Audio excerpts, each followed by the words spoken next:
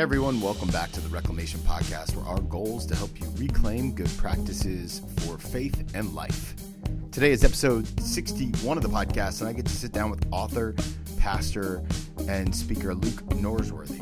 Luke and I get to talk about his new book, Befriending Monsters, and why befriending monsters are better than defeating your monsters. It was such a good conversation. We talk about 3 big monsters that I'm positive will resonate with you. We talk about comparison, more, and success. Comparison, more, and success, and how to live a monster-friendly life. Love this conversation so much. And if you enjoy the conversation, please subscribe wherever you listen to podcasts. Leave a comment where you can, and give us a review on iTunes or whatever platform it is you're listening.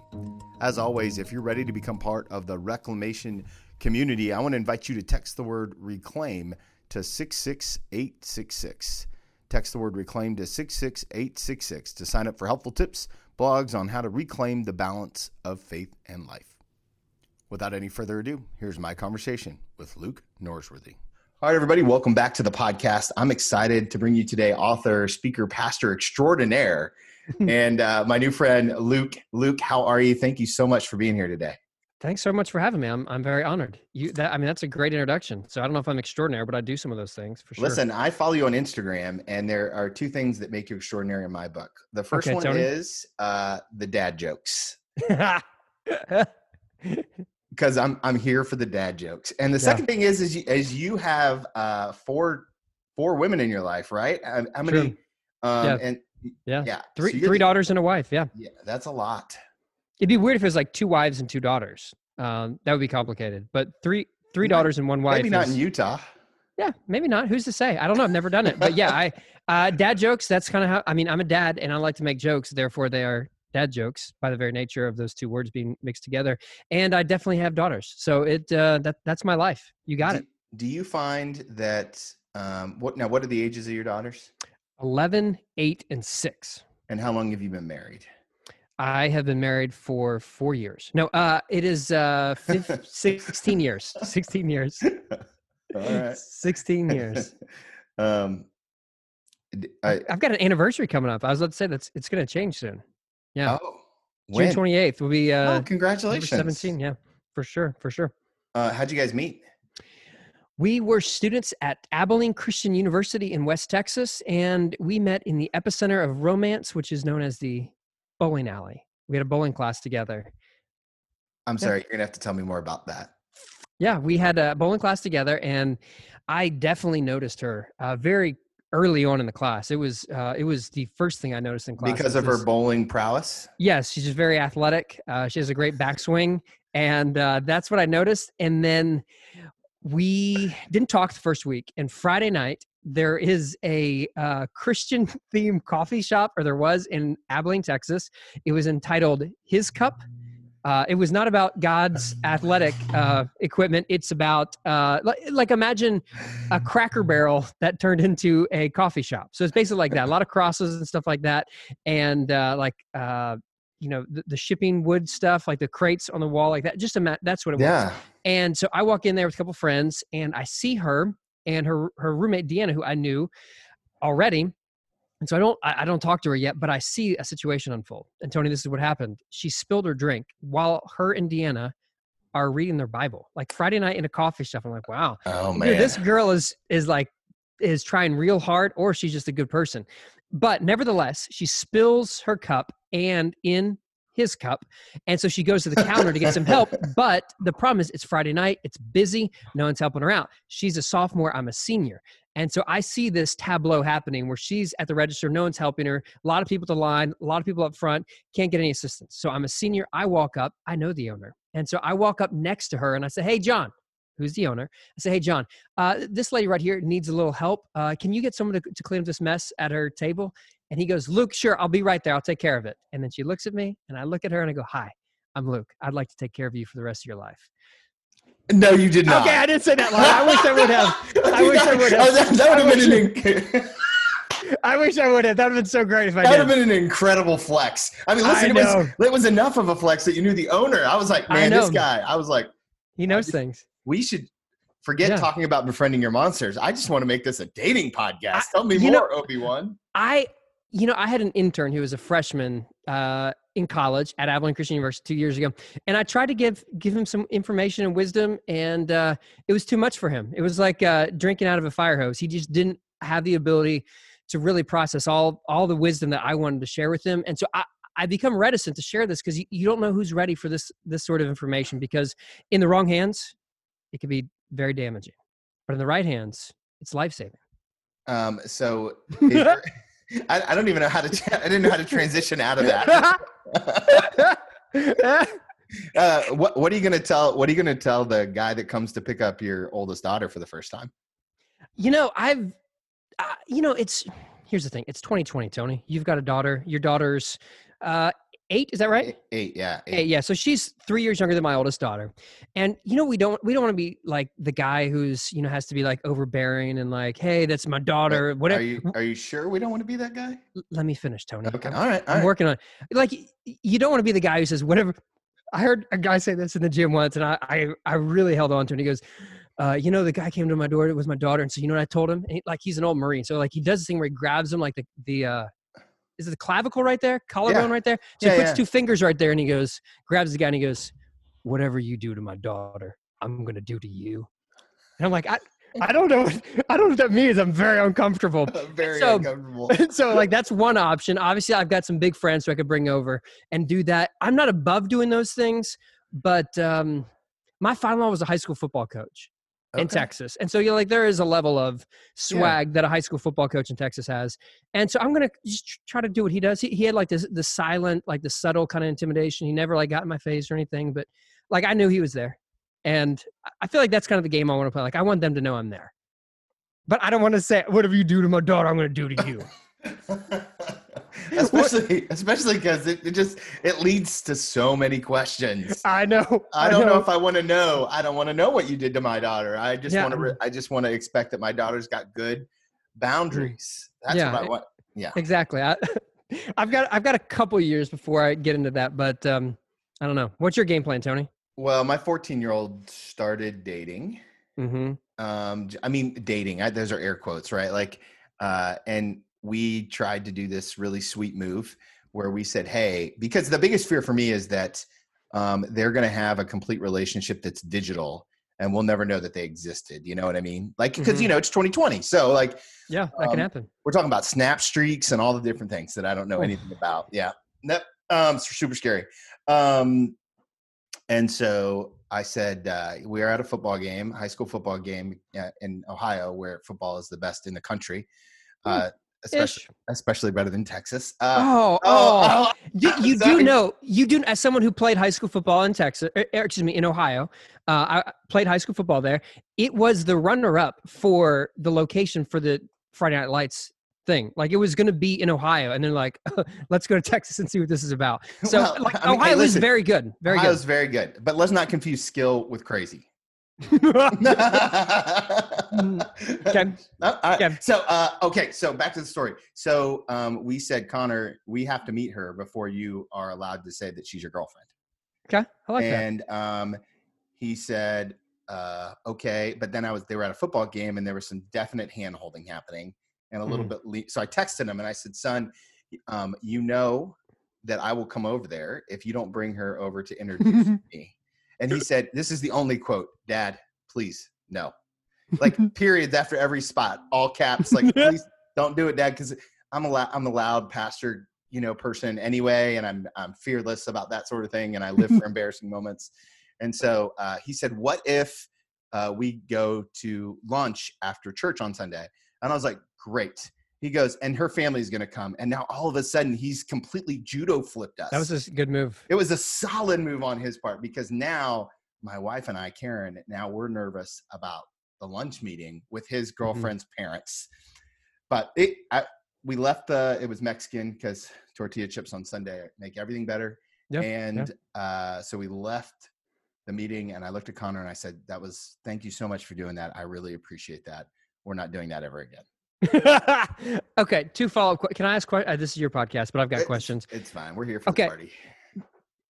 Do they go to your church? Are they part of? No, they don't. Thank God. I don't think I would want that. I would think, because I'm not your pastor. Like in that situation, I'm not your Right. pastor. Well, the follow-up question is your game plan going to be drastically different when it's your daughter, not your son's?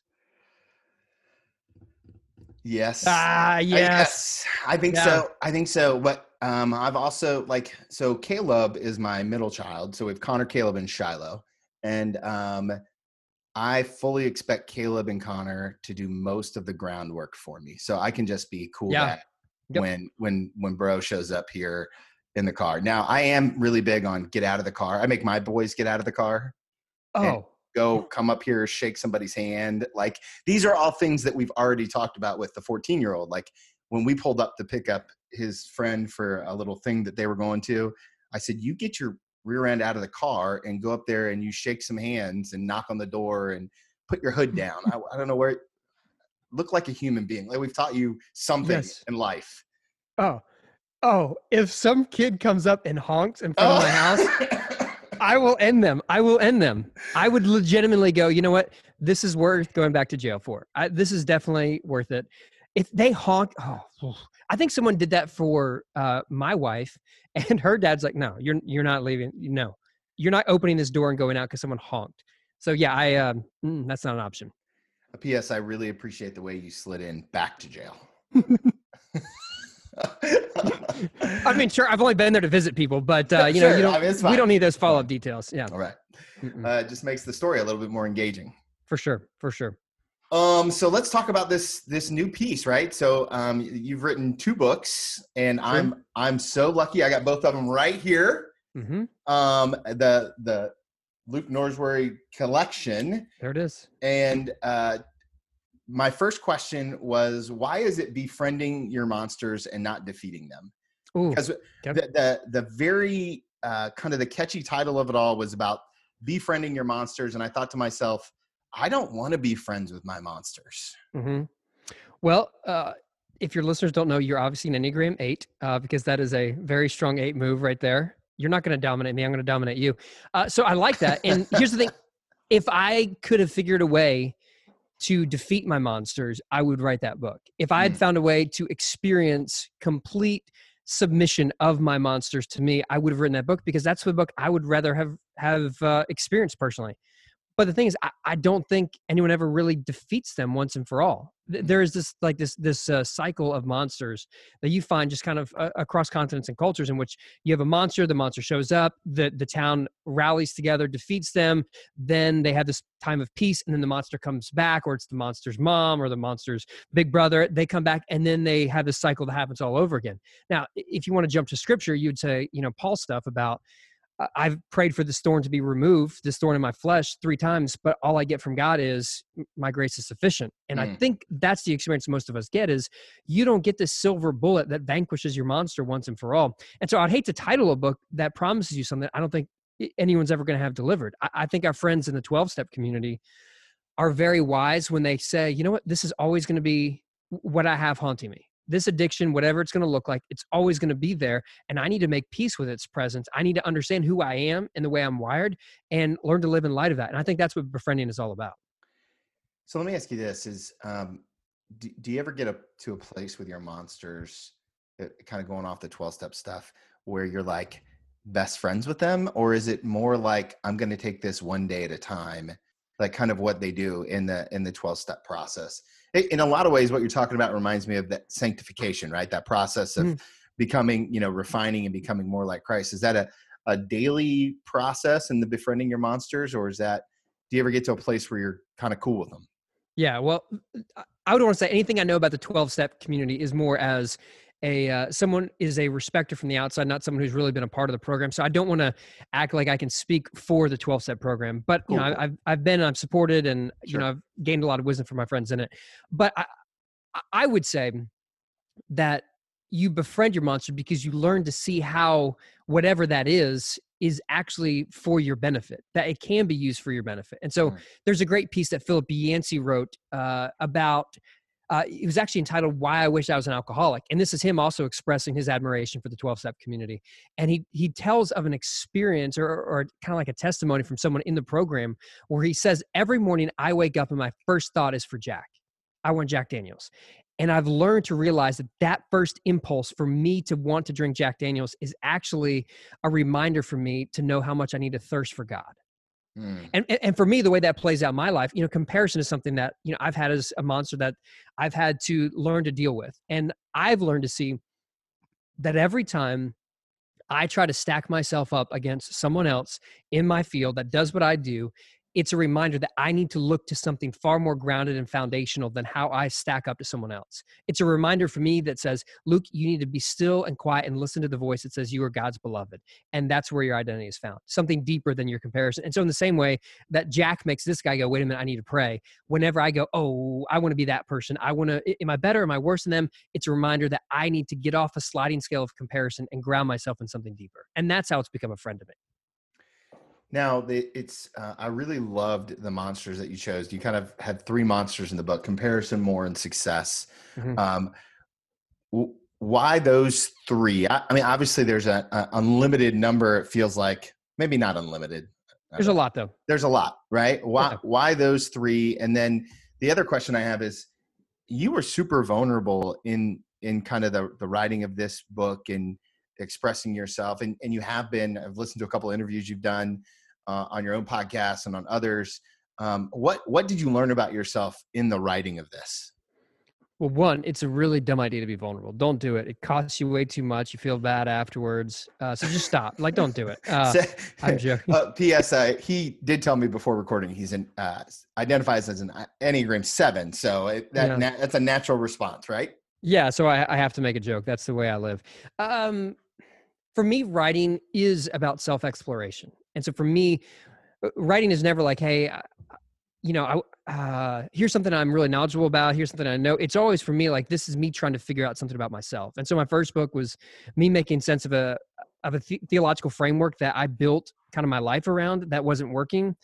And this book is me trying to figure out some stuff that I'm not good at. And so vulnerability in my writing is kind of just the way it's functioned right now. And maybe as I get older, I'll get smarter and I'll write stuff that doesn't cost me so much and it's not as painful. And I don't get, the text from friends like, oh, wow, that you put a lot out there. And I'm like, yeah, it was a long time ago. I didn't realize people were actually going to read it.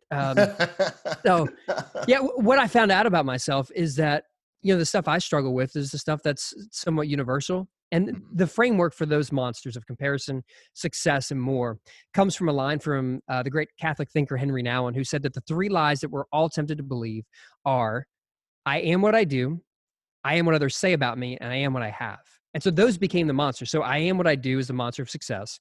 I am what others say about me, which is the monster of comparison. And I am what I have is the monster of more. And so as much as this is personal and me doing some introspection in my own struggles, what I found as a pastor, and I'm curious what you'd experienced, Tony, as someone who's been in the lives of people and heard their stories, is that these are stories that people relate to, because no matter where you are and what it looks like, I've got a friend who's an OBGYN oncologist, and so she's this brilliant person, and she talks about like this idea like that we put on this armor to protect ourselves. And she goes, for me, it's the white coat of being a doctor, because when you're a doctor, no one expects you to ever make a mistake. You have to be perfect, and you always have to be perfect. And so for her, success looks different than me. It does. And success will never be on that scale for me. I'm not going to be an oncologist ever. I can guarantee, and I definitely won't be an OBGYN oncologist if I do. So I'll never, but the things that we struggle with, they're not new. Like Solomon says, it's like there's nothing new under the sun. So while your unique monster has the unique fur, flesh, and skin that your life puts on it, I think we're all in this thing together. I would tend to agree. And I think that as somebody who's driven and who kind of is always, working for the next thing, these monsters definitely spoke to me. And then one of the cool things is in the process of writing the book, you talk about prop, pull, point, and light as a way to kind of break down the monster. Can you kind of help us see how you got to that framework? And then one of the things that I love to do is get super practical. So if you could help us kind of work through that on a practical level, somebody who might be listening and is wrestling with a monster. Cool. Okay, so let me give you the framework for that first. And I get that from the book of Jonah. It's the story of Jonah. Is like you got this guy that had a big fish that swallowed him. It doesn't say whale, but honestly, Tony, we know it's a whale. It was a whale. We know that. Like that's just true. And so he has this large aquatic animal that swallows him. And it'd be easy to think the story Do of you ever Jonah. wonder if it was the Loch Ness monster? Ooh, that's a great question. I'm just things to Wow. think about. Things to think about. No, I didn't think about that. Maybe it is. Okay. Well, anyway, keep going. Sorry. Okay. Yeah. Okay. So let's say it's either a whale or the Loch Ness monster, and so that swallows Jonah. And it's easy to think that that story is just about the whale, but the story of Jonah is not about the whale that consumed Jonah as much as it's about the hatred in his heart that had consumed him, the hatred for the Ninevites. What we see is rarely what it's actually about. What it's the issue is mostly about is about what's underneath the surface. And so the prop is what gets the story going, but it's not really about that. It's actually about but there's a pull to it. And to think that your monster is benign and it's not doing something to you it's a little bit too idealistic for me. I think everyone's monster is pulling them in a certain direction. And for Jonah, it was making his heart completely disaligned from God's heart. God's heart was full of love. His heart was full of hatred. So the monster pulled him away. And the point of the story, though, is for Jonah to realize it's not about the whale that swallowed him, but the hate in his heart. And so it was there that he was given the invitation and the light came in that point where God said, will you realign your heart so it looks like my heart? Will you love and preach to them? And Jonah said, ultimately, no. 3 times in chapter 4, he says, I'd rather die than this. And so I think that's kind of the framework for each and every one of us with our monsters. Like there's something that we think it's about, and that thing is pulling us a certain way that's away from God's intention for us. But if we learn to befriend it, we can hear that there is a point to it. And once we do that, then the light gets in. So we can go through one of the monsters if you want to get really practical. Or did you want to take it a different direction? Yeah, no, let's get really practical. Let's go through one of the monsters. Which monster you want to talk about? Let's do more. Okay. As an Enneagram 7, like more is my baby. Like that's my ride or die, you know? Okay. So the prop about the monster of more is that you always feel like you have something more than what you're experiencing right now, whether it's, levels of success, sure. Whether it's experiences, whether it's actual stuff, whether it's a bigger house, a bigger truck, whatever. What you think it is rarely what it's actually about. And so those things are simply just a prop. It's not about those things. And if you let them have their way, they'll pull you into a posture where you are constantly needing more and more and more. So whatever you have in front of you is not enough. So you become like Hungry Mungry, this Shel Silverstein story. I don't know if you ever read it when you were a kid, but this little guy just keeps eating and eating and eating. And that's what happens to us when the monster of more. We become greedy like the grave.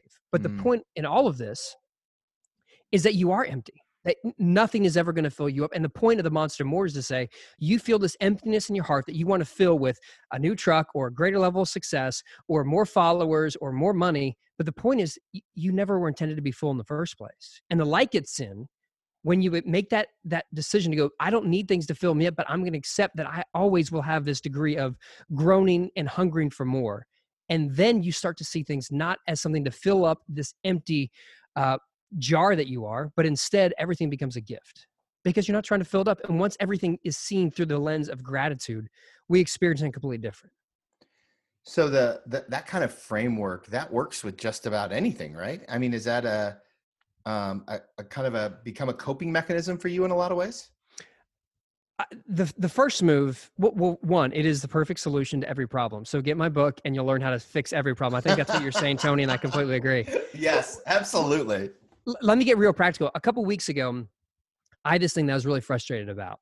And I was, frustrated about something. And I was really mad about that. And I started to realize, okay, do the prop. This thing that you're so frustrated about is not really the issue. There's something underneath it. And what I was really upset about is that I'm vulnerable, that I don't have the ability to always control my own world, that I'm not as influential as I want to be, that I am mortal and I'm limited. And once I could make that point, I could make that move to accept those things, then all of a sudden I realized the issue is not them. The issue is not the thing that I'm frustrated about. It's about me. So I'm going to put you on the spot for a second because I think you got the chops for it. Okay. How would you do this with the racial tension in America, specifically talking to white Christians, which is primary my audience? I'm in a suburb of Dayton and Cincinnati, and I'm kind of right in between there. And so my church is 95% white, middle, suburban. And I think a lot of people are really wrestling with knowing what to do, how to handle this. Could you walk me through the framework? Well, yeah. So this is obviously a pretty loaded one, and I'm going to, Yeah. yeah. So, take No, as let's much go with, time. Yeah. All right. let's go with it. But I just want the caveat, like we're just kind of riffing right here. So Yeah.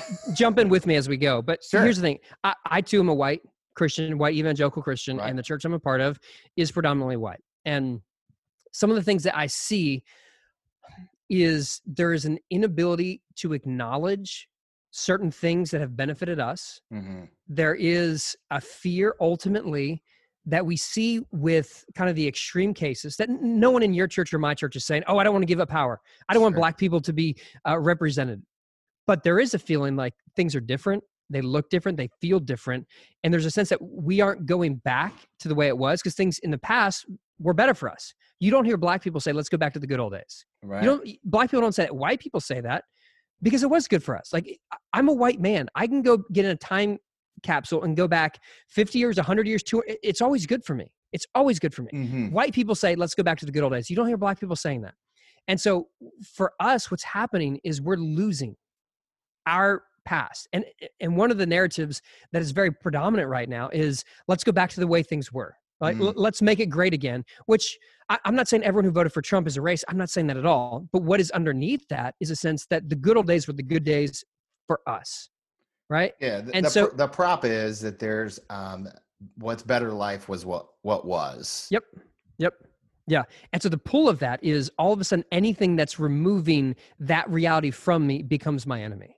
And you're making me no longer get what I want. And so you're making me hold on tighter and become militant against those who are causing me to lose control. And I think that's really what it is. It's control. Like, well, it's like what you said earlier, right? The pull is that we're vulnerable, that Yep. we're like somebody's could be out to get us, that something we don't know could be out to get us. Yeah. And in that process, we could lose what we think we should have. Yeah, for sure. And I think the point of this all is that the God who enabled and poured down goodness in your life is the God who can do it again in the future. And even if it's a future that's different than your past, and even if it's a future in which you do not have the influence and you don't have the ability to get things the way you want all the time, God is still faithful, God is still good, and there is still goodness in life and happiness and joy that happens in all of that you can be grateful for. And so the point of this all is to go, you need to trust not in a past that was beneficial to you, but in a God who is faithful with you. And the point of all this is that you go, wait a minute, I trust that God is a God of justice and peace and reconciliation, and I am called to be a minister of reconciliation, and in that, there is more goodness for me than me having control and power. Oh, that's really good. Hey, I think that works really well with a lot of life, not just the racial stuff, but that's a good construct. My question is in the moment, you seem like a super passionate guy. In the moments of passion, right? In the moments of a lot of emotion, how do you calm yourself down enough to get to a place where you're like, I can think through this? Because as I hear you, as you and I are sitting here talking about it, it makes a lot of sense. It seems easy, air quotes. I understand. Right? Yeah. But how do you calm down enough to get to a place? What's your discipline with that? I try not to sell anything that I'm not smoking myself. And typically that's not drugs, but actually all the time it's not drugs. But what I mean by that is I don't want to give you something that's fresh into, it's not a new idea to me that I'm preaching. And so for me, it's, I don't, fly off the script. I have a manuscript that I memorize every Saturday night, and I'm not winging things. I'm not making stuff up as I go. So if I'm going to write something, if I'm going to say something, I'm going to share, it's been well thought out. And so I really think discipline is very essential in times like this, where you take time to listen, to get experiences of others, to kind of give you some feedback on what you're going to say. I mean, when Charlottesville happened a couple of years ago, I remember calling a friend of mine up who I trusted a whole lot, a person of color who was very smart person, well-respected person in my church. And I said, all right, let's talk through this. Here's what I'm thinking about saying. Give me some feedback. How do you hear this? What do you think we should be saying? And I think when you respect the craft of being a pastor, being a speaker, being a writer, whatever it is, that means your preparation shows that. I think the best honor you can give to anyone is like you're prepared. And so Yeah. for me, that's what it is. Like, I don't want to just wing stuff and just like, I trust the Spirit is in the middle of those things as well. And as much as I like to kind of just freestyle and have a free flowing conversation like this on a podcast, like I wouldn't ever be this cavalier in a sermon. What are your daily routines to stay connected to that? I guess, what are your daily disciplines? What are the things that you're like, man, I cannot live without this. And it helps me stay connected to living, as you say, a monster friendly life.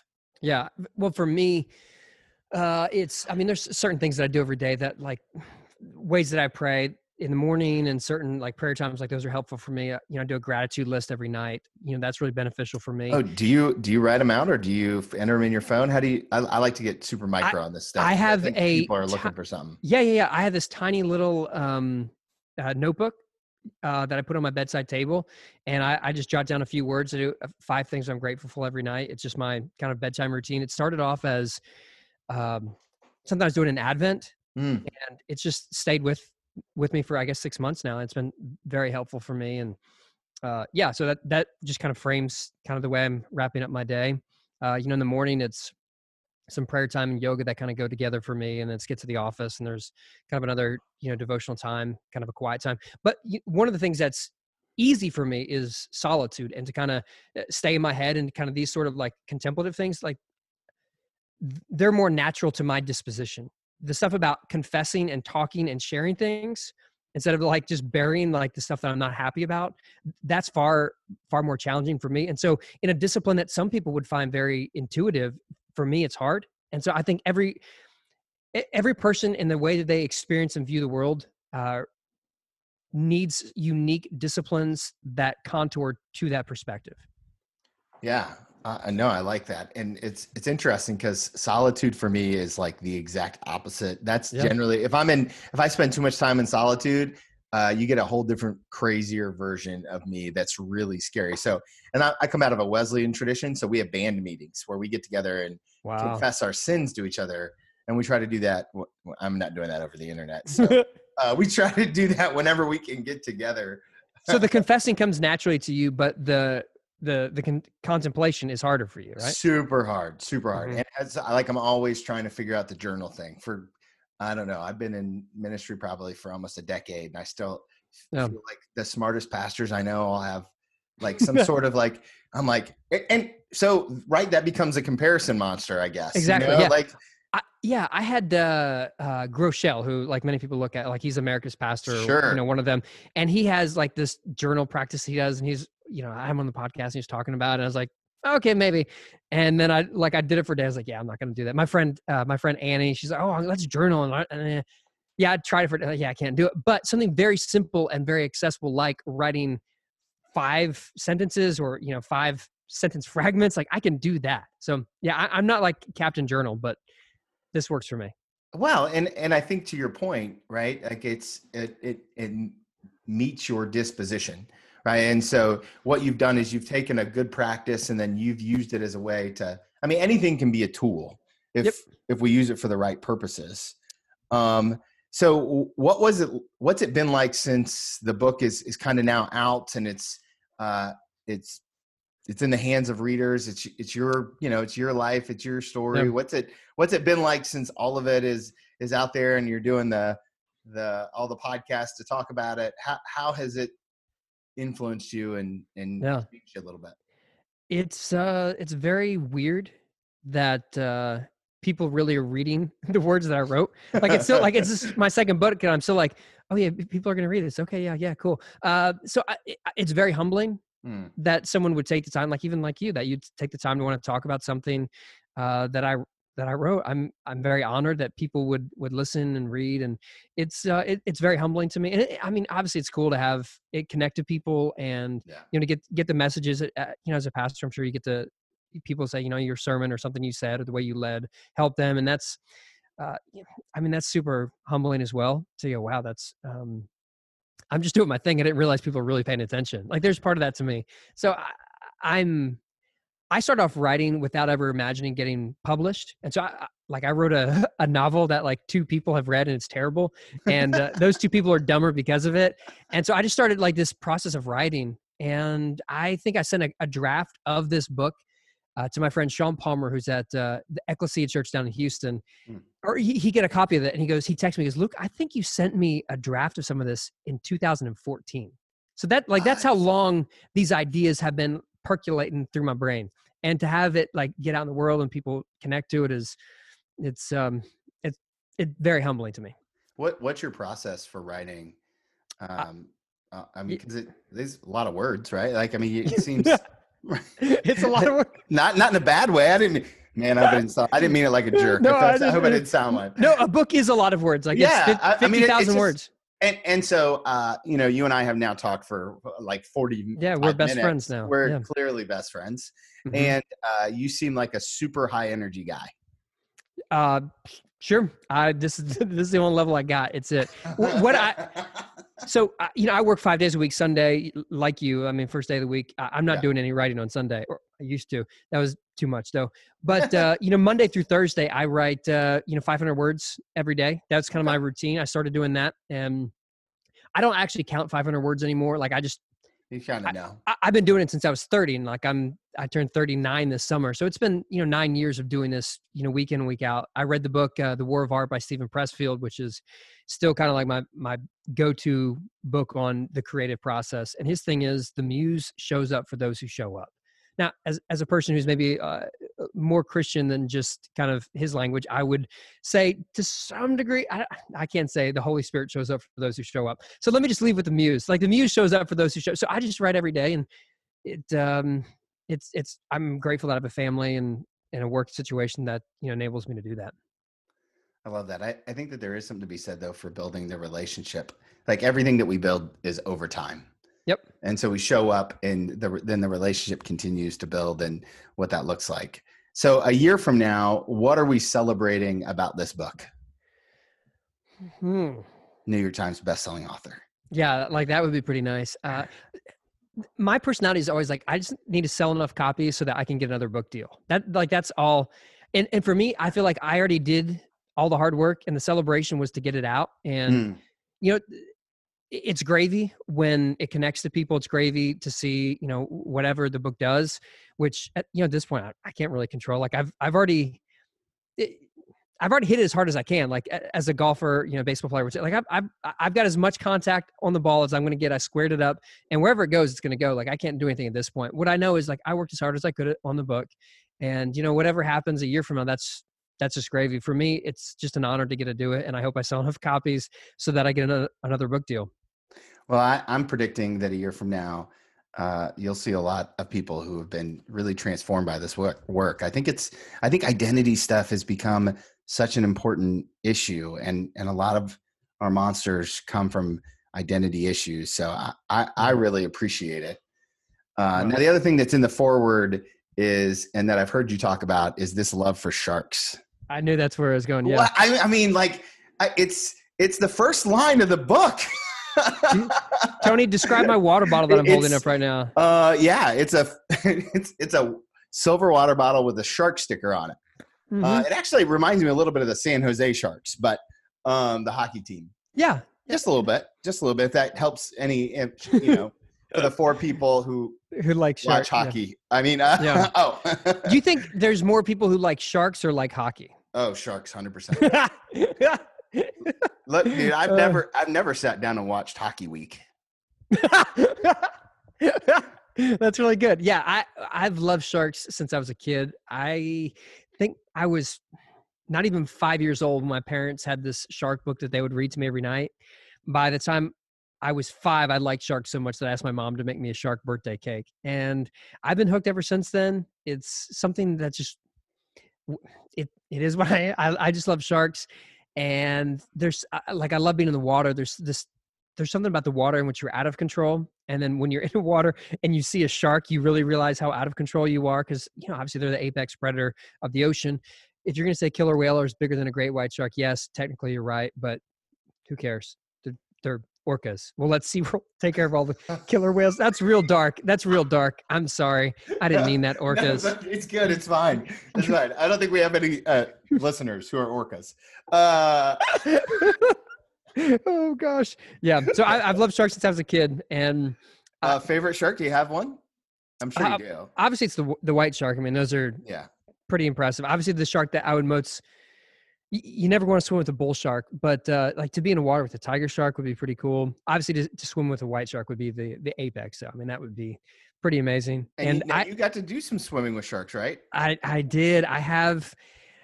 So I have a podcast, and there was some people who I became friends with because they listen to the podcast who are out in Oahu, and I have loved the work of this couple named Juan and Ocean Ramsey, who famously was like on Good Morning America after she swam with this 20-foot white shark in Oahu. And so I've like loved their work. Juan is an amazing photographer. They're both like North Shore people. And so this couple who listens to the my way podcast, you said North Shore people is like, I want to be one. I don't even know what that means. I don't even know what that means, but I want to be a North Shore person. I'm saying Juan grew up on the North Shore. So here's the story this couple who listens, it's the Katie's. So they listen to the podcast. They say, hey, come out to our church. I say, I'd love to, because if you lead a church in any sort of island location that's tropical, I feel called to serve that church. So I'm here. Too. I do too. Yeah. We can go together. Package deal. Yeah, for sure. Deal. We will. It will be great. The two of us. I'll carry Luke's bags. Yeah. And so I said, yeah, I love. And they said, well, if you want, my daughter works for One Ocean Research. And I said, like one, as in like the organization that One and Ocean. So yeah, she's interns for them. And so long story short, I get to go out. I do a couple shark dives with their organization. And Juan and Ocean, this couple I followed on Instagram for a long time, they got married recently, and then they came back and they had like their wedding reception on the North Shore in Oahu while I was there, and I got invited to the party, which was absolutely amazing. And it was like the coolest house I've ever been to on the North Shore. There's this amazing surf break that's right next to it. They have like shark everything for their party. It was just, yeah, I mean, for the two listeners who continue to stay on the podcast after the shark conversation, they'll know like this is like the Super Bowl for shark lovers. I love it. I love it. I love it. Where can people follow you on the interwebs to learn more about sharks and and your third book? Whatever. Yeah. Do you know what the third book's going to be, by the way? Yeah. I've got 50,000 words of a rough draft already done. Are you going to tell us? Can you leak it? I'm not going to leak it to you. Dude, like 10 people listen to this podcast. It's fine. Well, those 10 people need to make sure they buy this book so that I can get the next one out.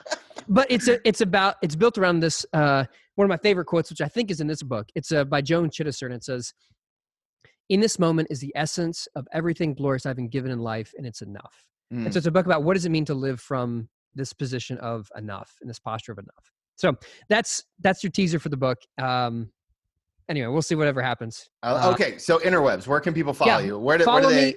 Yeah. One of the things I like to say is only follow me online. Don't follow me in real life. I don't want someone sitting outside my house and stealing my 14-year-old pickup truck. I don't want that, so just stay online. Yeah, I'm online. Instagram at Luke Norris. And then I think my website is lukenorsley.com. I should know that. But yeah, there. And you got a podcast too. Tell us about the podcast. It is a podcast. It is called Newsworthy with Norsworthy. Deep, profound. That was from my high school football coach in Ohio. As we talked about before, I too spent some time in Ohio, and my high school football coach, Coach Duvall, big shout out, Coach Duvall, told me one day, he said, Norsworthy, you keep working the legs, son, and Norsworthy, you'll be newsworthy. And so that's what it was. I never became newsworthy. I didn't work the legs enough. I wasn't good enough as a football player to be newsworthy, but it turned into a podcast title. So there you go. And it's a great podcast. I love it. I love it. Okay. So I always like to ask people with my very last question is if it's an advice question. So I want to dating advice? No, no, that's too much. Okay. That's too much. All right. That got intense up front. I'm sorry if I scared off your listeners. But... No, it's fine. I thought it was hysterical. I'm probably going to listen to this episode 10 times. Okay. Advice. Yes. If you could go back, to your very first church job and give yourself one piece of advice. You're going to go back and you're going to talk to young, super excited about life, Luke. Mm-hmm. We didn't even get to talk about you following Mark Batterson or any of the things that you Matt Chandler. Dang, wrong guy. Same guy. It's basically, they sound the same. My first job before I followed Matt Chandler was at a little rural church in Moran, Texas, which is I heard you talk about it on your podcast. Yeah, a town of 200 people. It was a great experience, life-changing for me, and forever grateful for those people. So much love to Moran, Texas. But here's the advice I'd probably give to myself is don't take yourself too seriously. And I took myself pretty seriously. I kind of fast tracked some stuff. And so I was preaching every week, as an 18-year-old. And I wish I would have just chill out, be a kid, man. Don't stress about everything. And you don't have to be Matt Chandler. You don't have to be more than anyone else. Just be yourself. So that's what I would tell myself. That's awesome. Luke, thank you so much for being on the podcast today. Thank you for what you're putting out into the world and for your vulnerability and all of that. I really look forward to picking up the third book. Come on, man. I'm here for it. I'm here for it. You got a friend. From your lips to God's ears. Let's make that happen. Amen. Thanks, man. Thanks, Tony. I told you guys what a great conversation. I don't know about you, but that monster of comparison, man, that gets me all the time. And I love the way Luke kind of dives into this and so personal and so vulnerable and shares so much of who he is. Please do me a favor, pick up his book anywhere books are sold. Follow him on all the socials. He is really a fun follow. And again, if you enjoyed the episode, the best compliment that you can give us is to share it with a friend, family member, maybe somebody who you're doing life with that just needs a little nudge. We all need nudges sometimes. One of the ways you can get a nudge, text the word reclaim to 66866. We send out email every week full of updates on what's happening on the podcast, blogs, helpful tips, any of my writing, that kind of jazz. Again, we're so thankful for you, and we look forward to connecting with you real soon.